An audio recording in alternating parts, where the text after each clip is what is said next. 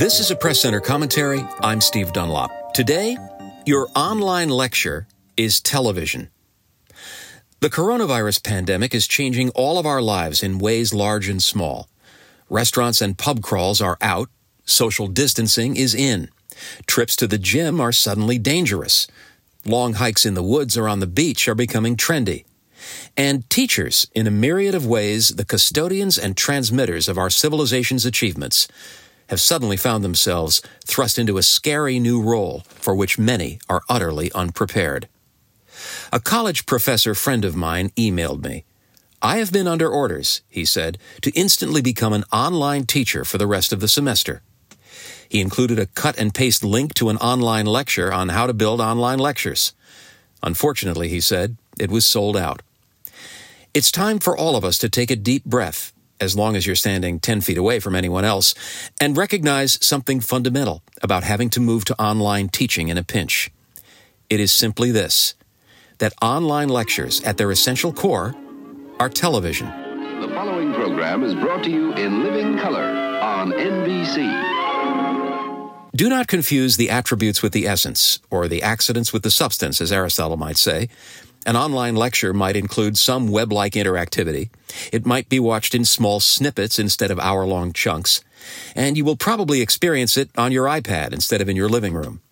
Delivery methods have changed and will change, but they have nothing to do with the core of the experience. Online lectures, at bottom, are people, pictures, and ideas on a screen. They are television. As a coach who has helped thousands of individuals communicate more effectively in the visual medium, let me offer 4 quick pointers on how to think of your new task as making television. First, tell stories. A growing body of cognitive research, wrote Deputy Canadian Prime Minister Chrystia Freeland, is demonstrating something school teachers and entertainers have known for a long time. Most of us respond better to personal stories than to impersonal numbers and ideas. Television figured out a long time ago that the medium is at its best when it tells stories. That means setting up your lectures with a strong narrative from beginning to end and making use of short anecdotes to drive home your themes. Second, keep it short. It's one thing for your student to sit in a lecture hall for an hour. It's quite another for them to download your lecture and see an hour-long timeline staring them in the face. Make your material less intimidating and more engaging by breaking it up. Think micro-lectures of 4 to 6 minutes. 3. Loosen up. Too many online lecturers come across as dweebish and boring. That may be acceptable, barely, with a captive audience. It is lethal for your prospects on television. Learn how to relate to the pinhole camera in your laptop, which is your principal conduit to your unseen audience. Imagine you're sitting across the table from one of your smartest students. Look him or her in the eye. Get excited about what you're conveying. And don't be afraid to extemporize. Fourth, break out of the visual jail. Too many lecturers are lazy when it comes to the visual element. I've seen some, for instance, resort to handwritten notes captured by a virtual pen application. It's about as exciting as watching paint dry. Think creatively about visuals that could enhance your lecture.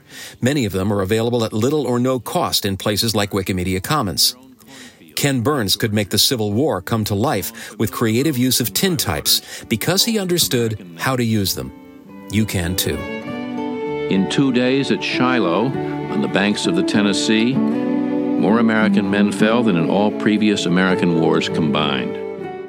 This instrument, Edward R. Murrow said of television in 1958, can teach, it can illuminate, yes, and it can even inspire. But it can only do so to the extent that humans are determined to use it to those ends. Your online lecture is television. There is no avoiding that truth.